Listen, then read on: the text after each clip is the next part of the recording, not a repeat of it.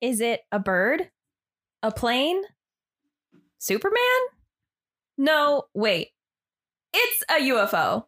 That's right, guys. We are back again with some wild, crazy alien theories. But this time, we took it way back to the beginning. Welcome to Cryptic Soup. Hey, Thina, why do aliens not eat clowns? I don't know, Kylie. Why? Because they taste funny?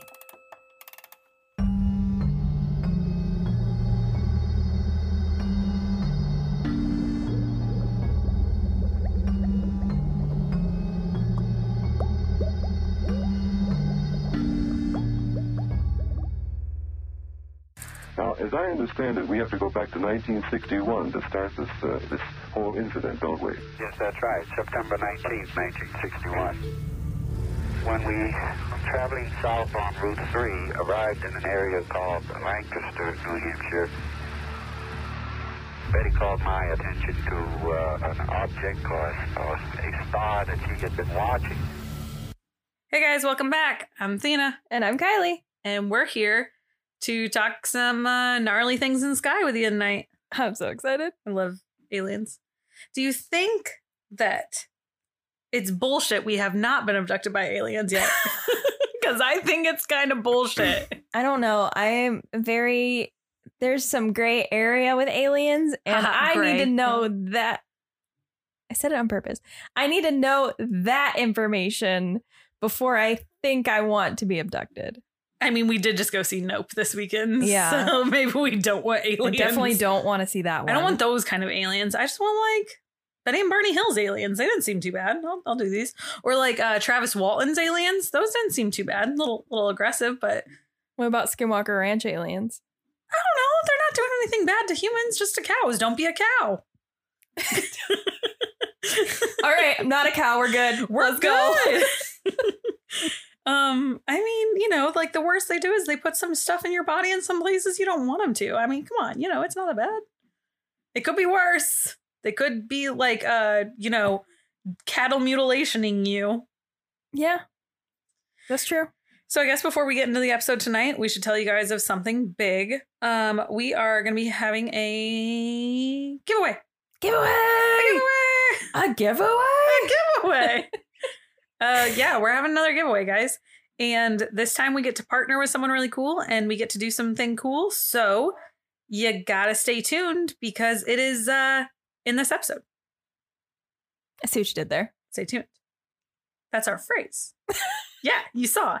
So I explained it to you so you extra saw. Like you saw it with 20/20 vision and I put glasses on you. I did not. But stay tuned. But before we get to that, it's here in the episode. Let's start so they can get to that giveaway, right? The giveaway? The giveaway. In the past, we've discussed the Men in Black. We've talked some of the phenomenon of Skinwalker Ranch, but we really need to start talking about where aliens kind of originated from and the beginning stories of them, not just the stories of the Greys and the reptilians and everything that's been happening, but we need to talk more about how they kind of became an at-home topic that you hear at the dining room table, or like why people on the internet love them, things like that, right? So this is one of the first origination stories, and it begins with Betty and Barney Hill. So let's get to it. I'm so excited for this episode. I freaking love this story. Love it. Barney Hill Jr. was born on July 20th, 1922. He was born in Newport News, Virginia. Barney was the youngest of 4 children, whose father was a shipyard worker. After the family moved to Philadelphia, Barney had graduated from his high school. He attended Temple University and enlisted in the Army for World War II. I used to work there. The Temple University? In Newport News. Okay. Sorry, I monologued. And our art person, yeah. Taylor, artwork creator. Yes. I was gonna say artist, and then I don't know. Anyway, Taylor used to work at the shipyard. Okay. Really comes full circle here. Fun facts of the day. Barney went on to marry a woman named Ruby Horn. They had 2 children. They later got divorced, and that's when he met and married a woman named Betty Hill, who was white. Barney is black. That is why I have to specify that. It does come into play later because this is the 1960s when they are married and this whole scenario happens. And I think you guys are getting the hint that I'm throwing out here. So do with that information what you will. Betty Hill, a little bit harder to find information on. She was born June 28th, 1919 in Newton, New Hampshire, and Betty grew up to be a social worker. Like I said, it's a little bit harder to find information about her. Really to the point. There's a website you can go and you can get a few more documents, but the documents are $5 a page. And they don't tell you what's on the documents. You just have to ask what you want and they will send you something. So like you could say like, can I know something about her early life? And they will charge you $5. They might genuinely just send you her birth certificate, or they might send you her old pay stubs. They might send you. So it's kind of confusing. I did it for one thing because there was something I really wanted information on. But sorry, guys, I didn't do it for everything. I didn't really think that Betty's previous life really made a huge difference. We do know she has a sibling because that gets brought up later. Betty and Barney Hill get married, right? Okay, they're going to be living in Portsmouth, New Hampshire. What did I say? Portsmouth? Portsmouth. Portsmouth. I lived in Portsmouth, Virginia, so I'm pretty sure it's Portsmouth, New Hampshire. You say that very weird Hampshire? Too. New Hampshire? Okay, so they lived there. It's not the Shire, okay? It's always the Shire. Oh, I did have my Lord of the Rings shirt on before we started recording, and I changed it last minute, so I thought that's why you were making fun of me. Whoops. No, I do remember that you had that shirt on, but I wasn't. Gotta bring it back to the Shire, guys. They lived back in the Shire in 1960s. They were an interracial couple, like I said, at a time when it was particularly uncommon in the United States to be an interracial couple. They were active members of the NAACP, and they were well-known members of their community. I thought I said that backwards. I thought double NACP is what I said, and I had to like catch my I had to figure out what you were saying. Yeah. This all adds up because when they talk about their story, people will make claims that because they're an interracial couple, it stresses them out, and it's what made them create this whole event in their head. But other people are like, they are super well-known people in the community and everything. They have nothing to gain because they're already happy and in love and no one's hating on them for it. So that like makes them believable. I'll bring that up again later. This story is mostly made up of journals, reports, stories, and hypnosis accounts from Barney and Betty themselves and the people that help them along the way, like the people that do the hypnosis and things, obviously. So according to a report given by the Hills, it begun one night. So the alleged, I really wanted to be dramatic, right? The alleged UFO sighting happened between 10:30 p.m. or it happened about at 10:30 p.m. on a Tuesday, September 19th, 1961. The Hills were driving their 1957 Chevrolet black, nope. I don't know what color it was. Bel Air. I just wanted it to be a black Bel Air car. and back together. They were driving their Chevy Bel Air back to Portsmouth from a vacation in Niagara Falls and Montreal. Did I say that one weird too? Montreal. How do you go about it? Now I can't think about it. Okay. I say Montreal, and I've heard that more often, but my Canadian friend was like, it is Montreal. What do you think mean? Montreal. During the drive, Betty claimed to have observed a bright point of light in the sky that moved from below the moon and below the planet Jupiter. Because she's just staring at Jupiter, right? I was gonna say, could you identify Jupiter in the sky for me? Because Jupiter has rings, like I get that, but I would not be able to be like, that one. Wait, does Jupiter have rings? That's Saturn. Jupiter's the one with the huge ass moons. Yep, you're right. Jupiter has the biggest moons. I think. But isn't Saturn the one that you can see sometimes? I can't see any of them. You asked me to pinpoint something in the sky. I can't even tell you the fucking North Star. Yeah, no, it takes me a while. I would not cut it as a Girl Scout. I mean, I did because I was one, but I won it. An actual real Girl Scout. Sure, but that involves cookies. Yes. I was the cookie type of Girl Scout, not the camping outside kind. While Barney was navigating them through US Route 3, Betty reasoned that she was observing a shooting star because that was, the only thing that at first she could think that it had to be because of its speed and, it moving through the sky, right? But then she realized it was moving upward. Shooting stars shoot downward. Really? Yes. So the light began stressing Betty out because she claimed it was not moving at the regular pace of a normal shooting star, and it was moving erratically around the sky. She said it was growing in size and continuing to get brighter. Betty convinced Barney to stop the car and pull over so she could get out the binoculars to get a closer look. Barney stopped at a scenic picnic area just over Twin Mountain. And while Betty went to go try and get the binoculars, and set them up and everything and make sense of what she was seeing, Barney took out their doxy and he gave her a little walk. Her name was Delzy. Delcy? Delzy? That's what I said. No, you're adding a Z Why do you sound. not like how I say anything on this planet? Is there anything I can do to impress you? Delcy. That's the same fucking sentence word I said. I couldn't think. I'm fucking moving on. We're not talking about the dog anymore. You ruined it. I wanted to talk about the family Kmart portrait, but no, you ruined it. Betty was looking through the binoculars when she observed an odd-shaped craft flashing multicolored lights traveling in the sky. Now, several years earlier, Betty's sister claimed to have seen a flying saucer.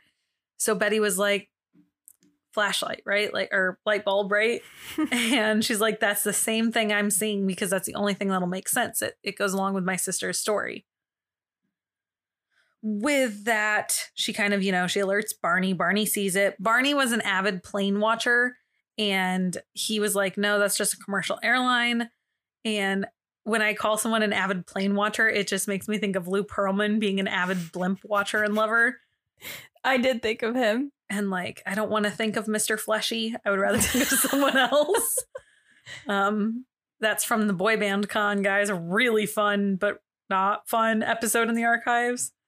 So, yeah, whatever. Anyways, Barney, he liked his planes, so he thought that's what it was at first. But then he realized it couldn't have been a plane because of how fast it's descending towards them. So he was super skeptical, and his only rational thought was it has to be a military vehicle being tested out. The couple quickly returned to the car with their dog that I won't name, and they drove towards an area called Kylie. Franconia. Okay. Franconia Notch. It's a super twisting, narrow, steep, mountainous stretch of road. Now, because this road is so sketchy and dangerous, Barney had to drive at a really slow pace just so they could be safe. Because you have to also remember it's dark out and it's nighttime and stuff. So Betty was observing the thing in the sky still. She's using the binoculars and looking up at it. She noticed the object was following them, and it was moving in a rotating fashion rather than just a plane flying. So something on it was rotating or almost spinning or something, swinging. Yeah, it wasn't just a normal item flying in the sky towards them. Couldn't have been a blimp is what I'm saying. Couldn't have been a blimp, not an airplane. It's something else. Not Superman. It was almost like it was an unidentifiable flying object. I don't know if you know what I mean when I say that, but just it was Possibly. unidentifiable. Identified. God, I fucked up my own joke. Yeah. We still got it. Betty said the object was over 40 feet long, which in my head, when I say 40 feet long, I personally can't think of how long that is. So I looked up what is a common item in life that's 40 feet long. School buses. School buses are 40 feet long. They used to be 50 feet long, but nowadays they're 40 feet. So I don't know why they got smaller. Don't ask me. Right. But so think about a school bus in the air, rotating, hovering, coming towards them. With light. With lights. Sounds safe. The Hills were still driving through the park. They were heading south, and they noticed the flying object had went over the top of Canyon Mountain and had came out on the other side near Old Man of the mountain area. I don't know these areas, but it's what they describe, so I'm giving it to you. The object rapidly descended towards their vehicle, causing Barney to stop in the middle of the highway. The object was still a bit away, but it was only 100 feet above the car, silently looming over them. So that's another thing, it was quiet. Barney got out of the vehicle with his pistol, and that was when he finally got a look at the object, and he said it looked like a large pancake in the air. Kylie, what's your favorite kind of pancake? Favorite kind of pancake? Yes. I'm a waffle person. I'm a French toast person, but if I do a pancake, I like me some like cheesecake pancakes. Oh no, I'm just like butter and syrup. Ooh, or I like blueberry syrup. Blueberry syrup, but not blueberry pancakes. No, I don't like blueberry pancakes. That's fucking gross. I hate chocolate chip pancakes too. I would like chocolate chip, but I can't do like chocolate chip and butter and syrup. Like, I can't do it. Yeah. Like, I'd rather eat it by itself, like a muffin. I feel that. Ooh, chocolate chip muffins are good too. Yes. Kind of like the ones in the giveaway. Ooh, teaser. Kind of. Keep listening. So he saw a pancake in the air. I don't know what flavor he saw, but it was just a pancake. Barney claimed there was 8 to 11 humanoid figures looking out of the windows of the flying object. So obviously it has windows on it. And he said when he noticed them in unison, they all like backed away from the windows at once, except for one. One singular humanoid creature stayed towards the window. And from this part of the story, like, we think that's the last interaction Barney has. And we're like, okay, that's weird, right? But when he goes under hypnosis later, Barney says that when all the other creatures moved back and that one stayed forward, that one telepathically told him through his head, stay where you are and keep looking at me. Or keep looking, like, spooky, right? A little bit spooky. A little spooky. But we don't find that out until hypnosis. It wasn't until October 21st of 1961 when more information was coming out, and Barney reported to the NICAP investigator Walter Webb that the, and I quote, beings were somehow not human. That's very Men in Black-y, alien-y. Alien-y. Oh, that's a weird word. The creatures, he said in his words, all had matching uniforms that were similar to black jumpsuits, and they dressed like humans, but something still seemed off about them.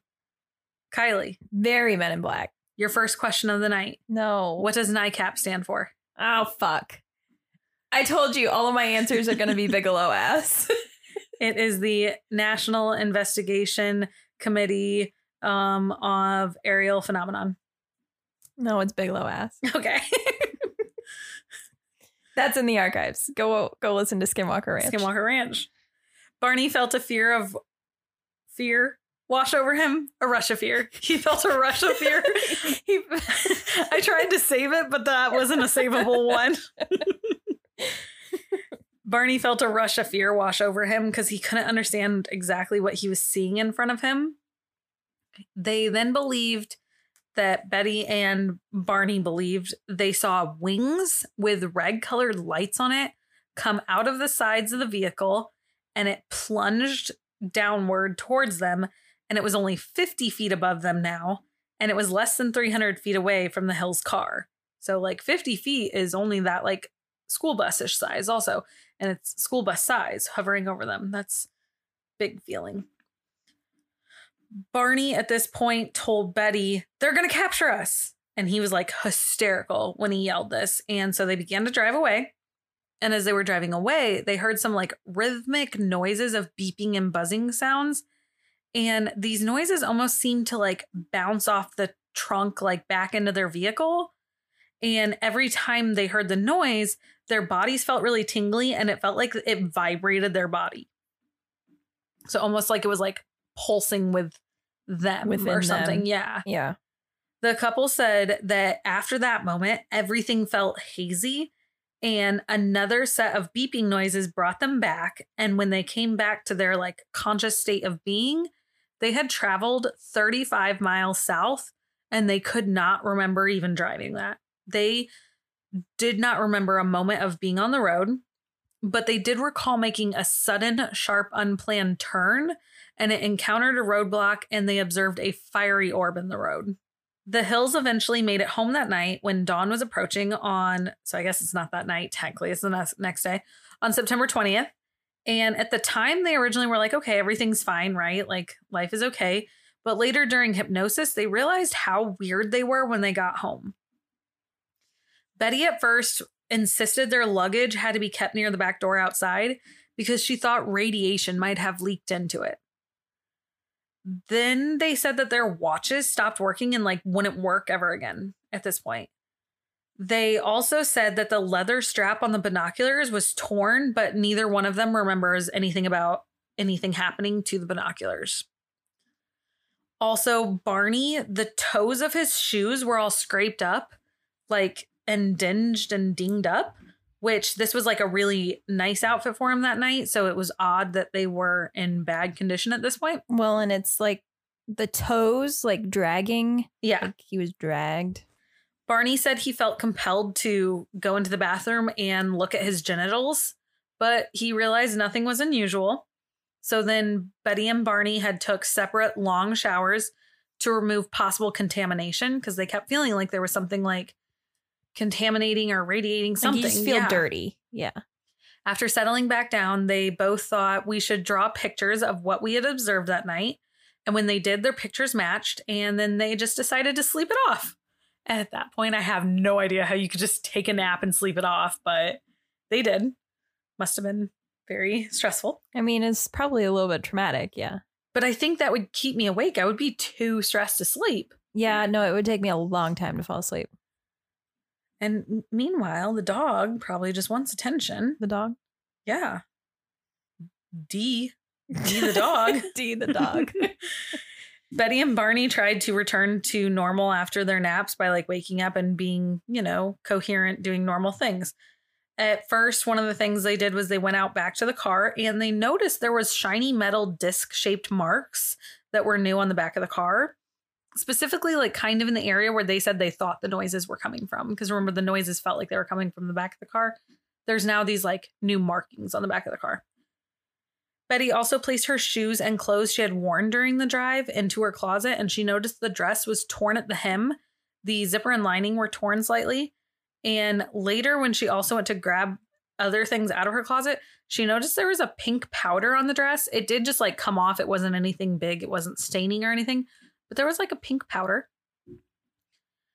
She also decided it was okay to grab the luggage and bring it inside finally. Betty remembered at some point that when her sister had talked about the aliens in the past, she talked about trying to use a compass to test the magnetic pull and magnetic field.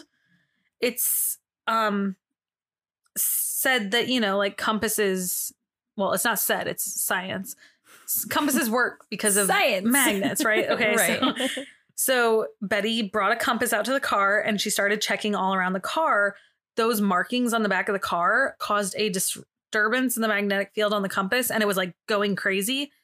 Think Stranger Things and how like Dustin has to dumb it down and explain to Steve the concept in how compasses work in season 2 and season 4, where he's like, no, Steve, like, yes, I think you think you're right, but you're not right because the compass is, no, Steve. And everyone's like, your compass is broken. He's like, my compass isn't broken. Compasses don't break. Right.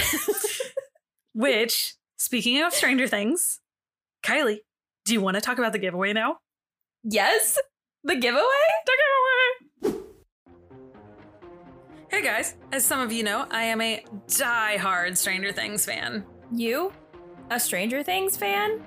What gives it away? The Steve Harrington tattoo or the shrine of Stranger Things merch in your room? Okay, all right. Yeah, it's like to the point where I've lost track of how many times I've watched it, how often I'm tagged in Stranger Things stuff.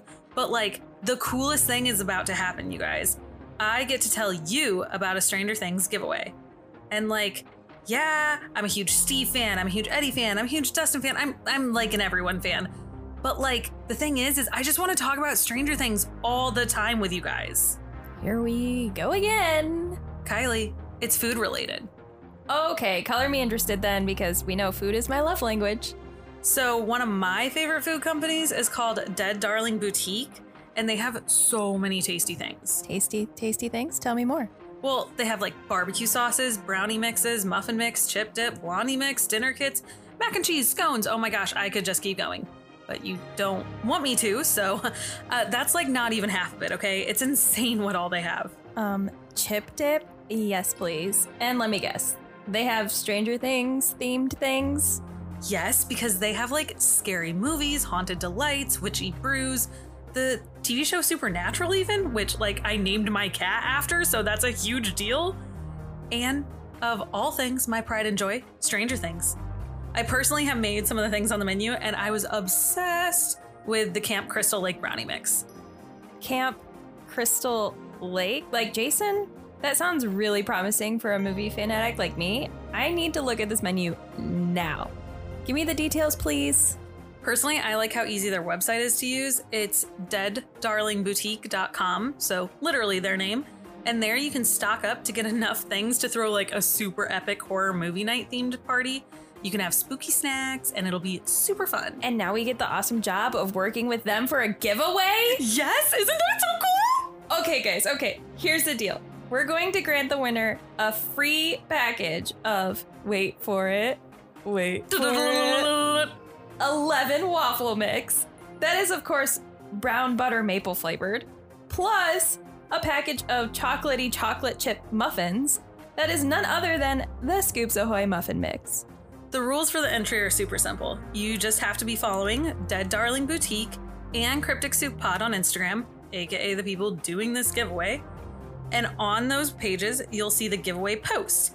Share the post to your story, tag 3 friends who you would also love to have win a chance to get this awesome stuff, you know. And then on August 20th, we're going to close the entries. On August 23rd, we'll announce a winner. It literally could not be easier. And then you get these delicious treats to share with friends and family. Unless you decide they're too tasty and want them all to yourself. That honestly might happen, because once you try them, you're going to realize they are scary delicious.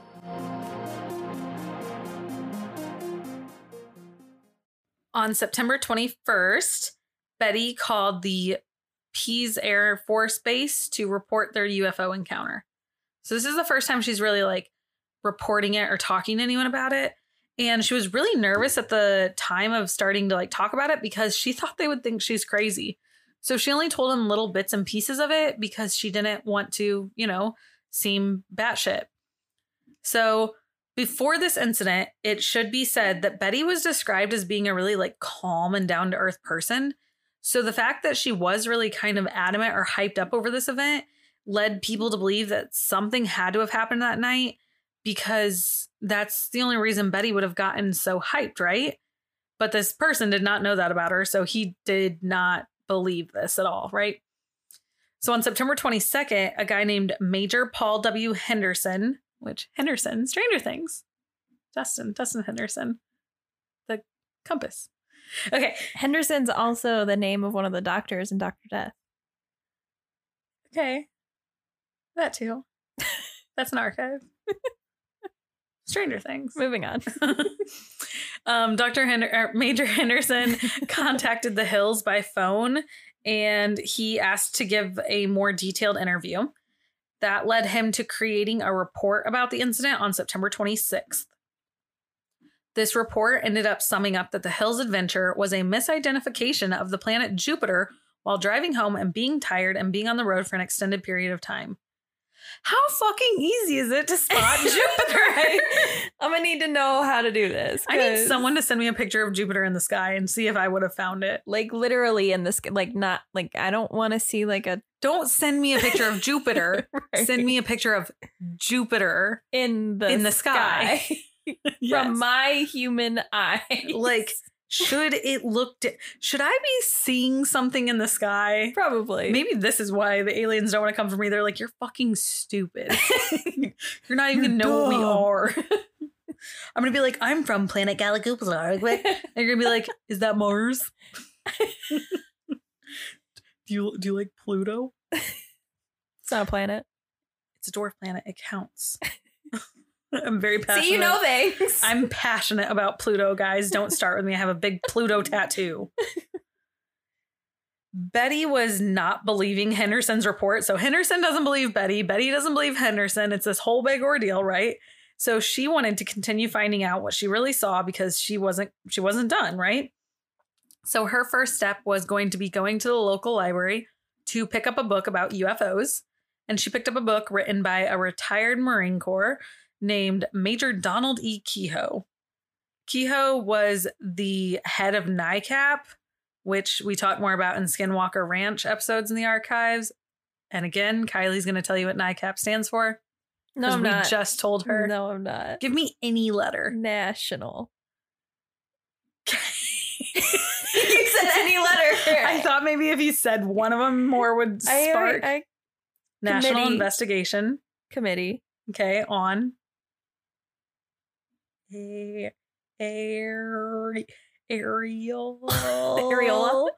Okay. Phenomena. No, okay. I couldn't think You of. did great. I was trying to think of another word that was like areola, but started with PH. There's nothing. Phoenix. Venus. Bigelow ass. Bigelow ass. So Walter Webb met with the Hills on October 21st in 1961. It is said that they had a 6-hour interview, and during that time, the Hills claimed to remember seeing the object in the sky, but pretty much not knowing much more than that. Barney said he thought he had a mental block and that he was probably making the event unknown to him because of trauma or whatever. And he said that that was due to him having moments he didn't want to remember, so his mind was hiding them from the surface. In the biz, we call that PTSD. In the biz. Yeah, business of misery. Let's take it from the top. Exactly. You know what I mean. Overall, though, even with Barney being a skeptic, Webb believed Betty and Barney. He believed the story. Why is it always Betty and Barney, not Barney and Betty? I don't know. I never hear anyone say Barney and Betty Hill, but usually I feel like you hear the man's name first for some reason. Like I always say Corey and Kylie. I never say Kylie and Corey. That sounds weird. So that's just odd to me. Around the days of the end of September, beginning of October. Of what? October. October. There's a Y in that word now. There was a small development. 10 days after the event had occurred, Betty was talking about her vivid, descriptive, and intense dreams that she started having. She claimed she had never had such detailed dreams, but after having the dreams for 5 nights straight, they stopped and she never had them again. At first, Betty did nothing other than talk about the dreams in the event, but in November of 1961, she started writing down all the details of these dreams in like a dream journal. So here is the dream. Betty and Barney encounter a roadblock, and strange men blocked their path and surrounded their car. In the dream, she lost consciousness and it started going in and out. And when it came back, she was being forced to take a walk in the woods with 2 strange men who were about 5 foot or 5'4", like not tall. She said they were wearing matching blue uniforms with caps similar to military cadets, which to me, those remind me kind of berets. Yeah. So That's what I was thinking. Yeah. Is berets. which again reminds me of Stranger Things because we all know Robin rocked a beret. Ugh, so cute. Anyways, Betty recalled that Barney was with her in this dream and he's walking with her and everything. And he's walking behind her. But for Barney, it seemed like he didn't snap out of that unconscious trance, though, like she did. And he just seemed like he was like super unconscious, right? But he's like walking with them, but like his mind is not there. Betty remembers that the men seemed almost human, but something was off. Sounds like something we've heard before in Men in Black and Skinwalker and here. Okay. They had black hair, dark eyes, bluish toned lips, gray toned skin, and prominent facial features.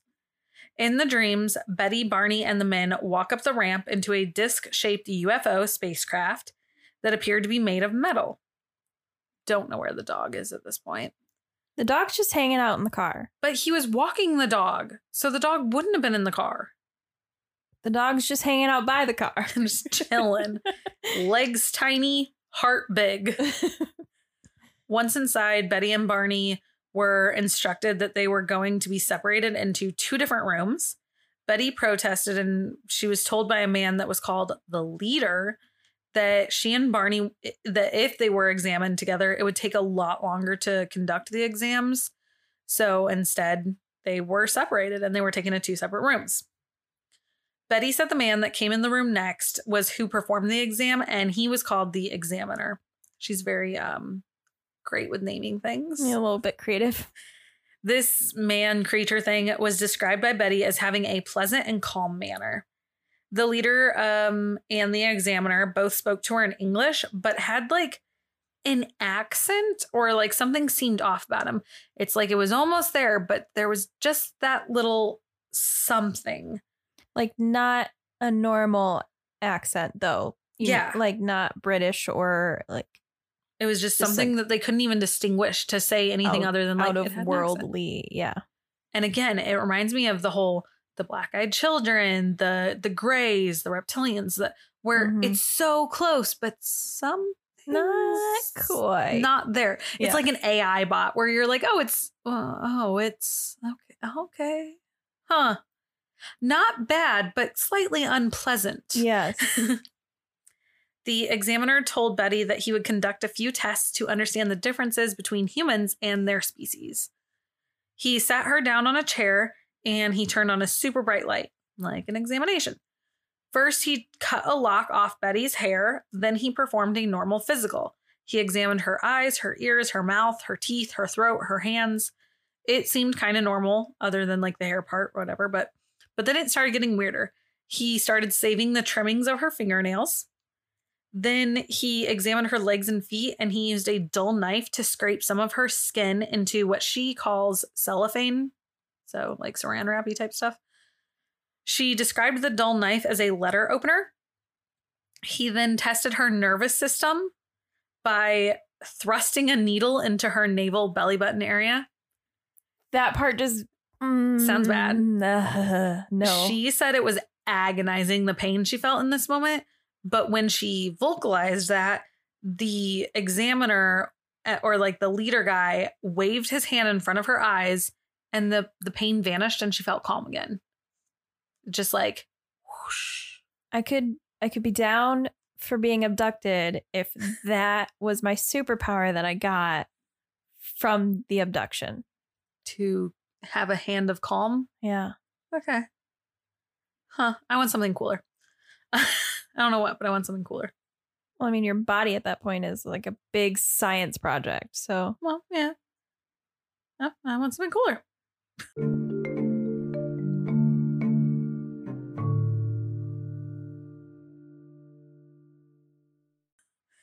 The examiner left the room. Betty decided to start looking around the craft that she was in, like the spacecraft, and she saw the leader. She also noticed he was in a room with a bunch of books. So she picked up one of the books and it had a bunch of strange symbols on it, and the leader told her she could take the book home with her. She also asked where he came from, and he pulled down an instructional map that was dotted with stars, and he showed Betty a star map. Now, when I heard this, the first time in my head, what I imagined is like when you were in school and the teacher like pulls down the thing from the ceiling and the projection goes on a projector screen, right? Yeah. Later, in another part where he asks her about it again, it almost sounds like he like does more of a Tony Stark type thing where he kind of just like throws it in the air and it's like surrounding you, and it's like a holographic screen surrounding you.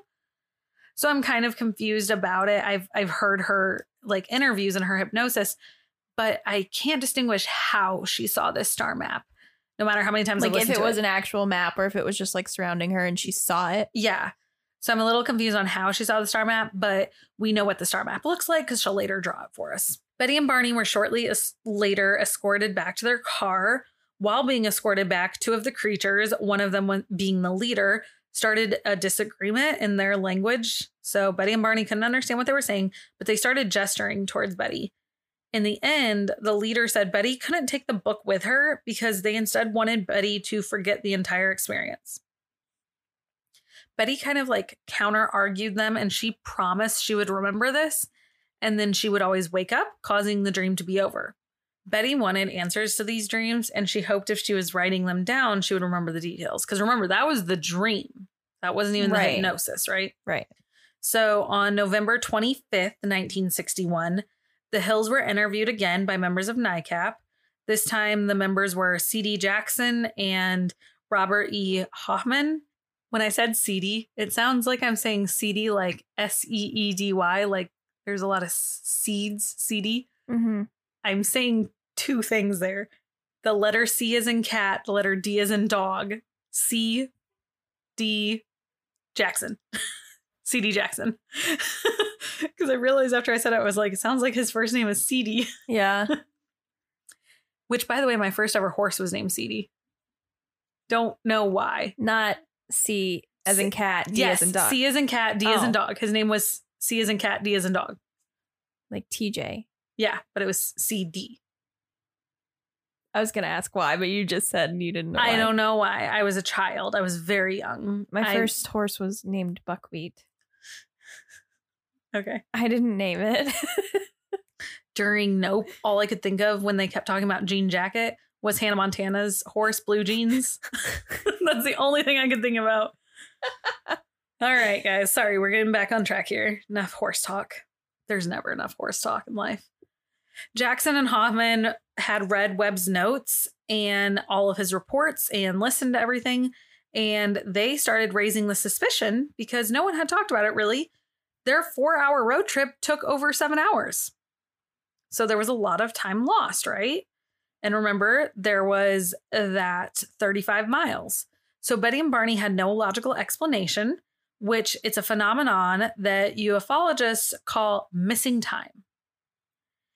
The Hills claimed they couldn't remember anything while driving those 30 miles south on US Route 3 between Lincoln and Indian Head and Ashland. Like 35 miles is a pretty, like, it's annoying how long that is, you know? But 35 miles is not 3 hours. No. Like, there is no way to stretch that slow. Even if you're going 2 miles an hour, like, you're not. I can't do math like that, but I'm sure you're right. Well, I don't think I am. I don't know. Don't fuck with me. I mean, you could stretch it. But it would be agonizingly slow. agonizingly. Okay. This time, NICAP suggests hypnosis, and Betty wanted to go for it. Betty thought that this would help her solve her dreams and recall any missing details. Barney had the opposite idea, though. He just wanted to move on and forget the entire ordeal. Barney was like a not believer. That happened too. Yes, he is the one that it happened to, and he did not believe. Yeah. Instead of forgetting it, though, the Hills started trying to retrace their steps to figure out what happened. During the month of February of 1962, the Hills started making trips to the White Mountains and driving around, hoping that if they revisit the site, it might spark more memories of the lost time. It didn't, though. On March 3rd, 1963, the Hills publicly discussed the UFO encounter with their church group. Something happens during this. Put a pin in it. In November, the Hills. I don't like the last name, the Hills. Like, I know. it just sounds like I'm not saying something right. When you said earlier about that we were doing the Hills Hills? episode, I thought like Silent Hill. Like, I was so confused. You're like, oh, And we're I was doing like, radiation. Right. I was really confused. Yeah, it just sounds like I'm not like finishing a sentence. In November, the Hills went to an amateur UFO study group called Two State UFO Study Group in Quincy Center, Massachusetts. Sorry. And between these two discussions, they were told they need to go talk to a guy named Benjamin Simon. Benjamin Simon was a Boston-based psychiatrist who worked with hypnosis. Would you ever do hypnosis? Do you believe in hypnosis? Yes. Okay. Do I believe in hypnosis? Yeah, I guess that's the question. Yes and yes. I think I would. It depends. Okay, wait. I would do it if I felt safe. Let me like give a thing. Oh yeah. I would do a hypnosis if like I was in a comfortable place with comfortable people if I knew what they would be talking about while and things like that. And if, if I get discomforted, are they going to snap me out of it type thing? But if it's like I'm going to Vegas and I'm going to get hypnotized and stuff, like I mean like medically, like yes, I think I would. Very strategically induced hypnosis. Yeah. I'm going to say a big fat yep on that one. So I've done some research into this because I have a very debilitating phobia, right? Mm-hmm. That's in the archives about phobias. The episode's called Phobias. If you didn't catch on to that. But there's someone here that does hypnosis, and I really thought about doing it because the reviews have been actually like that they help. Yeah. Good. Huh. So yeah, I think I would. Especially if I knew it was for like if it was going to help me out in a way or something. Like if I went to my therapist is like, you have some unresolved trauma. Okay, I mean, I do actually. I have a lot of unresolved trauma. But if they were like, we could help this by getting to the source of blah, blah, okay, sure. But if they're like, if you start to cry, I'm still going to keep going. I'd be like, well, okay, wait, no. Hold on. No, crying is normal. How I'm crying, I guess I should say. Oh. Barney is hysterical in this when we get to the hypnosis. Like if you've heard his tapes, he is upsetty spaghetti to say the least. And I'm putting it nicely. Simon began hypnotizing the Hills on January 4th, 1964. He hypnotized Betty and Barney several times each. I almost had something interesting to give you on that date, but not quite. It was January 5th, I could. Okay. There's a famous serial killer born on January 5th. That's why. Sorry. January 4th is my stepdad's birthday. And I think there's one on the 7th. Actually, maybe I'm wrong, but I feel like on January 4th, what is that guy, the Australian serial killer that's super famous? You're asking me? Ivan Milat? Maybe him? Maybe it's not him. There is a serial killer, I'm pretty sure, with a January 4th birthday, but I can't place it. It's on the tip of my tongue. I want to figure it out. My stepdad probably knows. Because he's that type of person that would know those things. I only know the one that's on the 5th. It is Joel Rifkin. That doesn't sound very popular. Yes. I mean, he is, but okay. It doesn't sound like a popular name. Oh, well, okay. I'm sorry to disappoint you. I know nothing.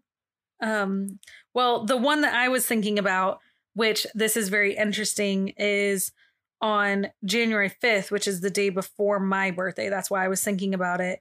Is William Bonin, but even crazier. Are you ready for this one, Kylie?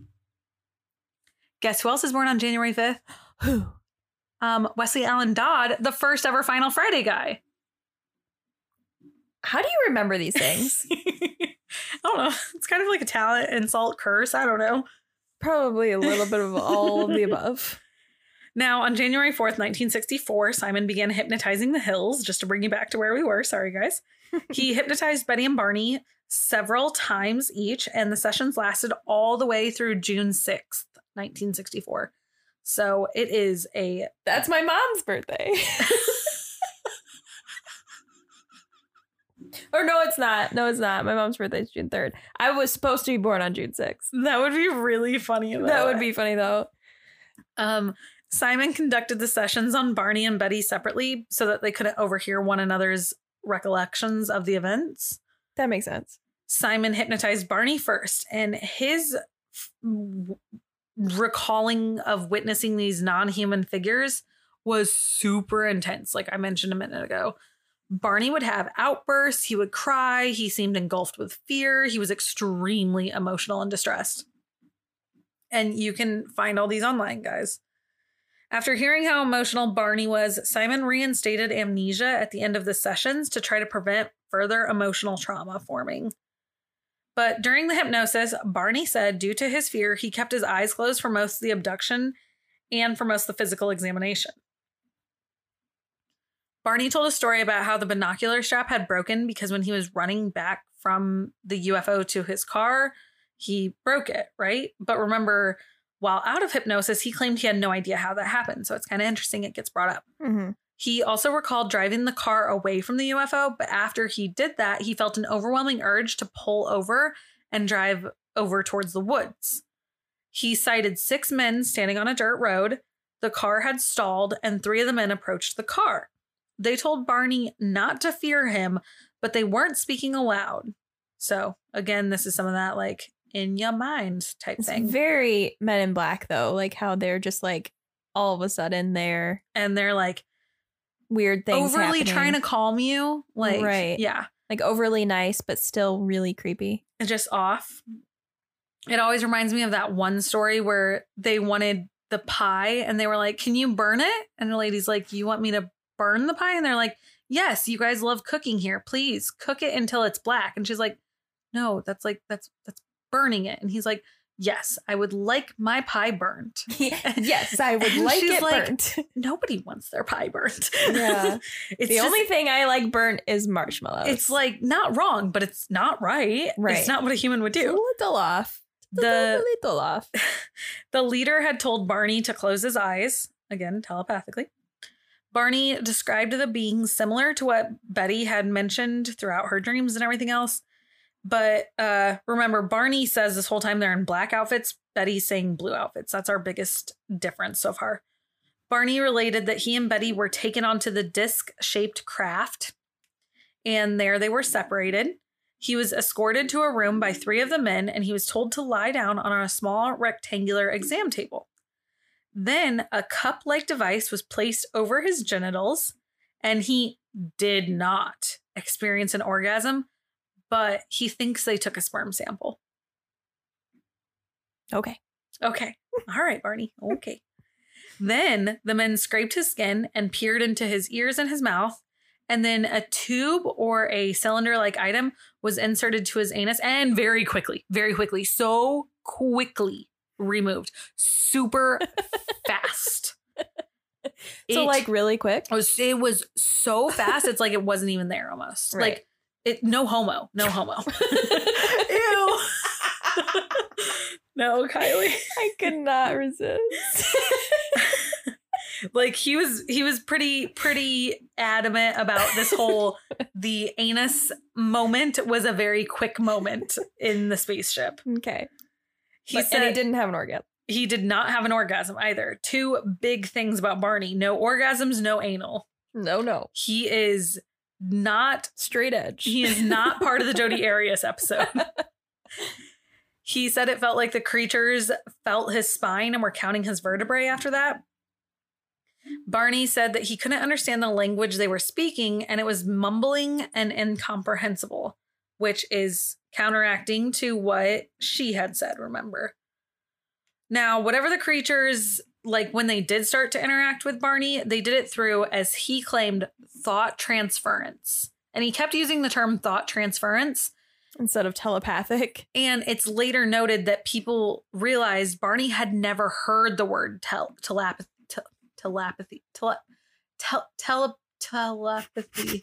and telepathic. Whew. You got it? Kind of. Okay. That one, I can say telepathic perfectly fine. Telepathy. What am I doing wrong? Where's that word? Telepathy. There you go. Oh my God. I was got it. trying to still keep the sound in there. The what sound? Telepathy. Telepathically. Telepathy. I was gonna say there's no A's even in the fucking word. There's a big A in there. Yeah. Okay. But he had never heard those terms. Clearly I have not either. So when he was describing thought transference, he was describing a telepathic thought, but he didn't know the term telepathic to say it. So thought transference. Thought transference. Yeah. But I just used the term telepathic this whole episode because I thought it was easier. Turns out it is not easy for me.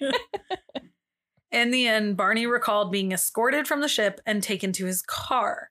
He then watched the ship take off and leave.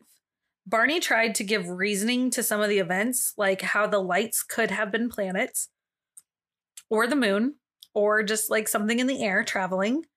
But we already have debunked all those things. Planets don't exist in the sky. You can't see those. The moon They don't exist in the sky. Nope. The moon had already set that night, so they weren't seeing the moon. And it wasn't air travel because he already debunked that one himself. But he's like trying to reason with himself at this point. Right. Barney had talked about how he tried to get the vehicle to also mimic the beeping noises that he heard early in the night, but he had no success. Like he was putting his car in like forward and reverse, kind of moving it around, going all over the road to see if Which maybe doesn't make something sense because they heard it while they were driving. Yeah. Okay. He's trying to reason with Trying himself real hard. but he's also trying to block it out. Like Barney did not Right. want this to happen. No. He did not like any of this. Next up, Betty was hypnotized, and while under hypnosis, she had really similar answers to what her dreams and the journals had talked about. Some of the notable differences were during her capture and release, it happened just a little bit differently. The technology on the craft was a little bit more like advanced than what she originally described. And the creatures did look a little bit different than she originally described.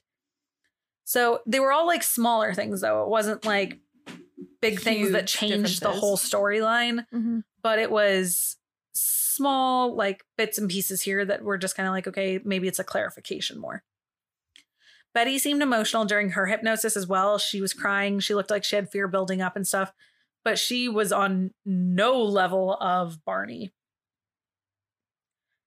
To give you guys an example, like Barney was like, who's a really good actor? Like really good. Heath Ledger. Oh, Barney was Heath Ledger and Betty is Adam Sandler trying to do the same role. Okay. Both trying to do the same role though. Adam Sandler is good. Heath Ledger is good. They are not going to give you the exact same performance though. No, definitely not. So, Simon gave Betty the post-hypnotic suggestion that told her she should sketch a copy of that star map that she had seen. And when she later described it, she described it as the 3-dimensional projection similar to a hologram. So see, that's where I'm like, oh, okay. Not a map. Changing. Right. That's not a map at all. Her map consisted of 12 prominent stars. Snars. I'm Snarf. struggling tonight. I don't know what's happening to me. Maybe I'm hungry. I don't know. I like food. Her map consisted of 12 prominent stars connected by lines and then 3 lesser ones that formed a distinctive triangle. She also described that there were trader routes, flying routes, patterns in the sky, things like that. But she couldn't remember everything, or she couldn't even draw it or write it down, but she could explain it at least. After the hypnosis sessions, Simon said Barney's recollection of the UFO encounter was simply a fantasy inspired by Betty's dreams. Wait, so you said that she also described trade routes, like for them, Yes. not for us. No. That's terrifying. Yes. Meaning there's more out there even. Right. So Simon believes that Barney was only having these thoughts because of Betty and Betty's imagination running wild. And essentially Betty's imagination's running wild because she heard the story from her sister. So now it's a game of psychopathic telephone, kind of. Barney said that was not true. All of a sudden, Barney's a believer when he hears that. He's like, that's not true, because he listened to his own hypnosis tapes and he said they had to have been abducted. And it's the only logical explanation because of how distraught he was in those tapes. And because he genuinely could not remember that stuff while like awake and stuff. He's like, Yeah. the only answer is Like I was outside of abducted hypnosis. and I was blocking it out with this mental block. Like I didn't want to remember.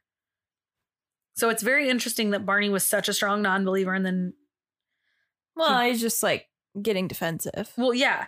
And so that's the thing is, was he being defensive because now he's like his, reputation is being called into it? Yeah. Or is he like, no, like, did you not hear me? Like, that's real. So when the series of hypnosis sessions were complete, Simon wrote an article about the Hills for the journal called Psychiatric Opinion. Simon concluded that the case was a singular psychological aberration where Betty had inspired Barney, like I said, but it was not a shared event that truly happened between the two. After Simon and the hypnosis events, the Hills went back to their regular lives. They were willing to discuss the alleged UFO encounter with friends, family, or like an occasional UFO researcher, but they made no big moves to try to seek publicity for it. They didn't want money for it. They weren't trying to like get rich. They weren't trying to make a big deal of it. They weren't trying to move on. Yeah. They were just like, okay, well, we told our piece, which is like a big deal because people believed it more because they're like, you would think it was made up, that Yeah. they would have gone extra lengths. like in the Jersey Devil when they purchased a kangaroo in the archives. In 1965, in a newspaper called the Boston Traveler, their October 25th edition of the paper had a front page story talking in detail about the events that happened to the Hills. They had, here's where the pen's, you know, put a pin in it. Mhm. The pin's coming out. So they had someone from the church group back when the Hills told their story to them come forward with a recording they had sneakily taken and given to the newspaper group. That's so fucked up. You're in the church, dude. Right. Ugh. Like, out of all the places, man, God doesn't like liars. Or sneaky little sneaksters. It's like, I thought of sniper, no sniping. oh, I was being Or swiper? snick. Swiper? Sneaky snick. Sniper. Swiper, no swiping. Sorry, I'm aging myself because I was. Did you say sniper like a gun? Yep. Do you think they had a Nope. sniper named character? No. I was too old. Oh my God. I'm too old. Sniper. Psychiatrists later suggested that the abductions were the hallucinations that I had talked about at the beginning of the episode by being in a stressful relationship because of being interracial. That's exactly what it is. But Betty discounted this suggestion, noting that her and Barney had a very happy relationship and their interracial marriage caused no notable problems with friends or family. And Imagine that. they were like they both had decent jobs. He was in the military. They both were part of a church. They both were like part of the NAACP. Like, it sounds like no one really gave two fucks about them because maybe they were just that good of people and everyone liked them together that people were like, I'm not saying this to be racist, mind you, like this is how they thought, but being like, okay, you guys are the one exception. We'll allow that couple. You know what I mean? Like, yeah. because they probably still didn't like the concept, but I can't maybe even, like, they I were can't okay even- with it. I can't imagine it. I can't either. And the fact that, yeah. So in my head, maybe that's the only solution. It's still far-fetched sounding, but I don't know. On December 12th, 1966, Barney was on an episode of To Tell the Truth, and they asked him about his experience. He briefly explained it again. But again, he didn't like want the fame and fortune. He just was like, they wanted him on to Like, ask him, and he did. Yeah, this and this and this. And now we Yeah. go home. Yeah. And It he's was, just like, like, yeah, so normal. that's how it happened. Okay, thanks for having me. Like, it wasn't some big, they didn't go around talking to a bunch of people. They didn't have a bunch of shows, nothing. Barney then died of a cerebral hemorrhage on February 25th, 1969 at 46 years old. Cerebral that's hemorrhage. so sad. Wait, what? Cerebral hemorrhage, like a what's Blood that? clot in your brain stroke? Yeah. Okay. That's so sad. He died in 1969. MUFON comes about in 1969. He never got to meet anyone from MUFON, probably. He only got to meet the NICAP guys. And you probably didn't like care. No, but they would have cared to meet him. Oh yeah, they would have cared. That's such a bummer. I don't know how I remember that, but they started in 1969. It's because it's 69. We also went to the moon that year. That was the year we went to the moon. I'm a science and English person. You are so much history. It's ridiculous. Like, so like, what? Okay, well, that one's because of Even Stevens. We went to the Oh my moon in God. 1969. Maybe that's how I remember MUFON. to the Mufanoon in 1969. The Mufon Moon. Yeah, gotta just put it all in one sentence to Okay. remember it. Okay. In the December. I can't quite. It is talk. correct, though. In the December 1974 issue of Astronomy, the editors published a lead feature story titled The Zeta Reticuli Incident. Now, what is that, right? You have no fucking clue.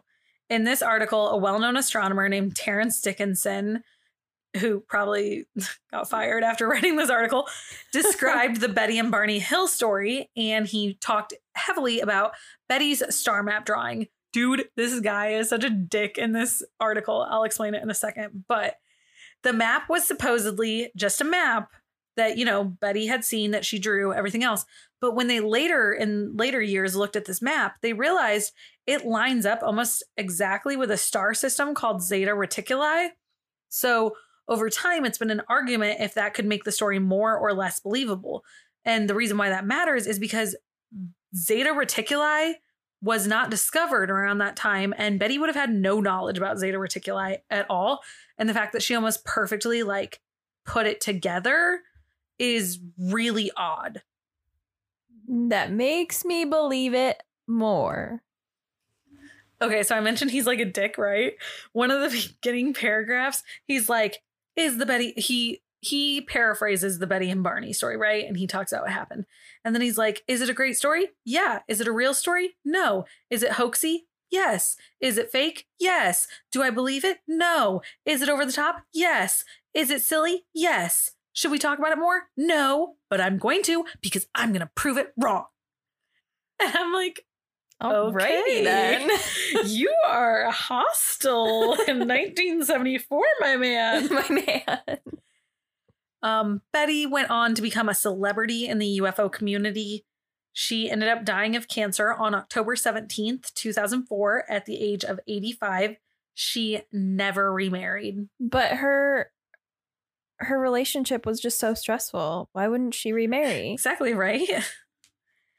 A number of scientists, including J. Allen Hynek, who's a famous astronomer, but mostly famous in the UFO world because he's a really well-known ufologist, and he discussed the incident with the Hills, and they agreed with Simon's belief that there is no evidence that they're lying or fabricating this story, but no one can figure out if the story is true or not. So that is kind of interesting. He's like someone that super believes, and he's saying it might be, it might not. Bitch, it might be. Bitch, it might be. So in his mind, he's like, well, Betty had a master's degree in social work. She was a supervisor in the New Hampshire Welfare Department. Yes, I said it weird. Barney was the governor of the New Hampshire's Civil Rights Commission and a well-known man in his community. What did they have to gain from making this up? They had more to lose than to gain. Right. Literally. By far. Especially because they were also an interracial couple. Betty had a master's degree, so she was a school person, which in the 1960s, I feel like was as a woman, kind of wild and stuff. So they already were going against the grain. And then in every aspect. Yeah. And then they're like, you know what we should do? We should make up this weird alien story. Yes. Babe, they have to put something in your butt. And he's like, no, they don't. She goes, but what if it's really quick? Really? He's like, really bad. How quick? I'm not gonna come for them. Okay, babe, you don't have to come, no honey. Orgasm.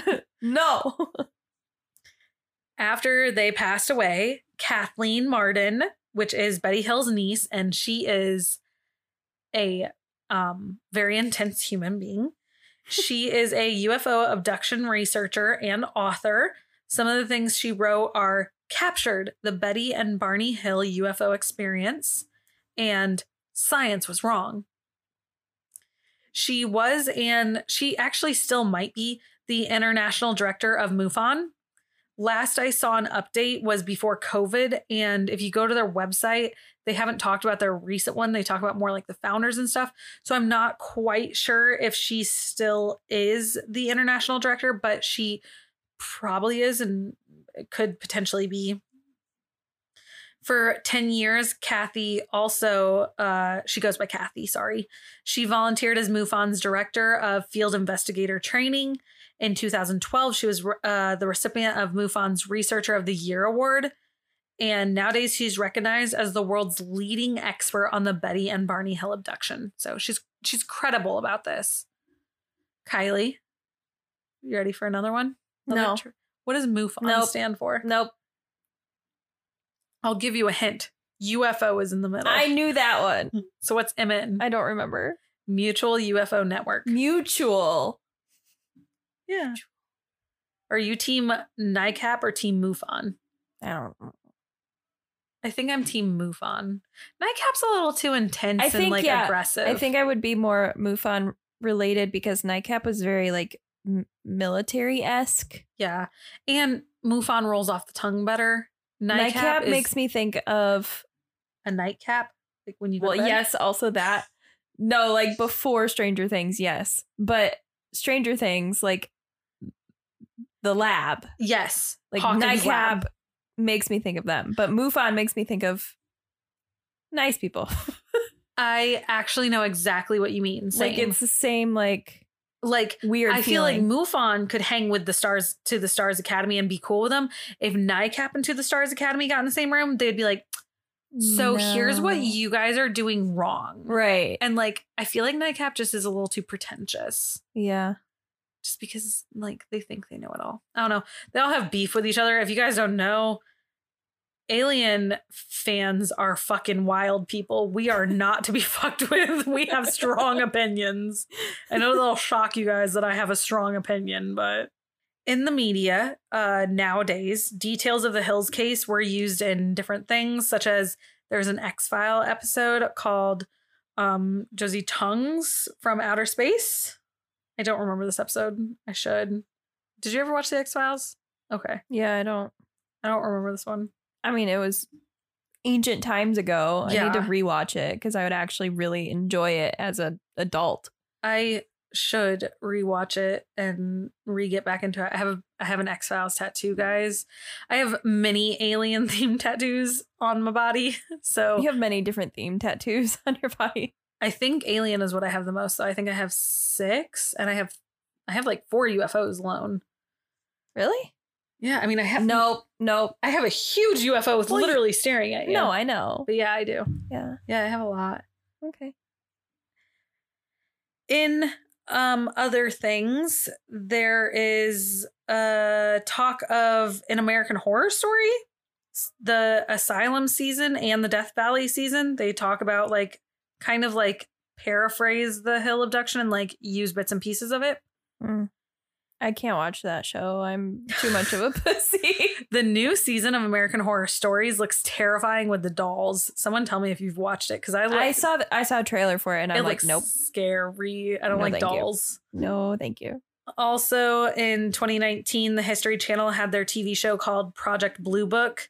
Episode 9 is called Abduction, and it's based on the Betty and Barney Hill UFO incident. Project Blue Book, the TV show, like the little docuseries, I think it's a pretty decent series. It does give you a lot of information about the alien network also, just like I was talking about, like MUFON, NICAP, of like people that are in the network and things like that. That's why I like it, because Project Blue Book introduces you to the people you should know in the biz. In the biz. I like saying in the biz tonight. Bigelow ass. Bigelow ass biz. For most of my sources tonight, I did have to use YouTube for some of the videos and the like listening to Betty and Barney's abductions tapes and things like that. But if you didn't want to do it that way, the book that I read for this, The Interrupted Journey by John G. Fuller, they write out the interviews also in there. So you can just read them. But That's not fun. you don't get the emotion, especially Barney's emotion. Yeah. You want that Heath Ledger performance. There's also another book called The Interpretations of an Alien Star Map by William McBride. It talks about a lot more than just this case, though. So it's one of those, like, if you read it, you're going to hear a lot more than just Betty and Barney Hill. So that is that. Kylie, do you believe Betty and Barney? Yes. You believe they were abducted, or you believe they think they were abducted? What do you believe? I believe they were abducted. Okay. Why did they not take the dog? Did they not think it was cute enough? Is it because it wasn't a long-haired doxy? Long-haired doxies are much better than short-haired. They are really cute. So cute. You want to talk about the photo shoot? Okay. So there's this photo. We'll post it for the photo, and they're sitting there like a little couple, like in love, but they have the dog in their family photo, just with them. Yeah. Like they went and had these professional photos taken like at like a Sears or a Kmart, whatever existed in the 1960s. And they were like, It's probably Sears. we need the dog too, please. The dog. the dog. Can we have the dog on our lap? Take pictures of the dog.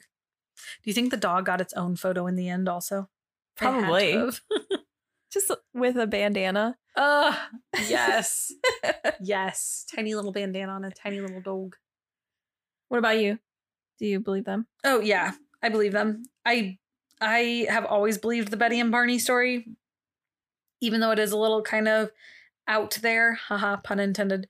But it's less out there than other stories once you start to hear other ones. Yeah, I think I heard about Skinwalker before Betty and Barney. I might be wrong, but there was a story, and I don't remember where I heard it. It was another podcast. Something about a strand of hair around a penis. Okay. I don't remember the whole story, but I remember that part, and it's just like those little details, the specific details of things is what makes me really believe. Because I mean, there's stories where also a lot of people saw things like Rendlesham, the Aurora incident, the Michigan UFO sightings, like things like that, or even the Puerto Rican USO sightings, things like that. Yeah, it's not just like one random person trying to get fame. I believe those too. But then when it's something like this, where again, they didn't want the fame and they didn't really care. And they did have so many things that are just like, that's odd. That's odd. Well, that's odd. That it makes you believe about it. Yeah. So, well, guys, thank you for listening to our second, almost, I mean, I don't know. I don't know if we're counting Skinwalker as aliens. We're kind of just counting it as paranormal right now. So kind of our second-ish, third-ish, depending on how you feel in alien set. And for the giveaway beginnings, because guys, that, giveaway. The giveaway. Giveaway. Thank you guys to all those that help make this podcast what it is. Kylie and I couldn't do this alone. So thank you, Damon Vakovsky, for creating our theme song. Original artwork by Taylor with Lab Monkey Creative on Instagram. And editing by Corey with core.media.photography on Instagram. Don't forget to follow our Instagram at Cryptic Soup Pod, where our DMs are always open for suggestions. So slide on in. Apple Podcast reviews and ratings and Spotify ratings definitely help us out and just make us feel all warm and fuzzy inside. So please, if you would, go ahead and do that. And if you do, we'll give you a big old thanks. Remember, guys, we can't wait to have you tell us how you feel about the episode. So subscribe, follow, tune in, keep up with us. And remember to join the conversation. We'll see you next Tuesday for the next episode. Stay tuned.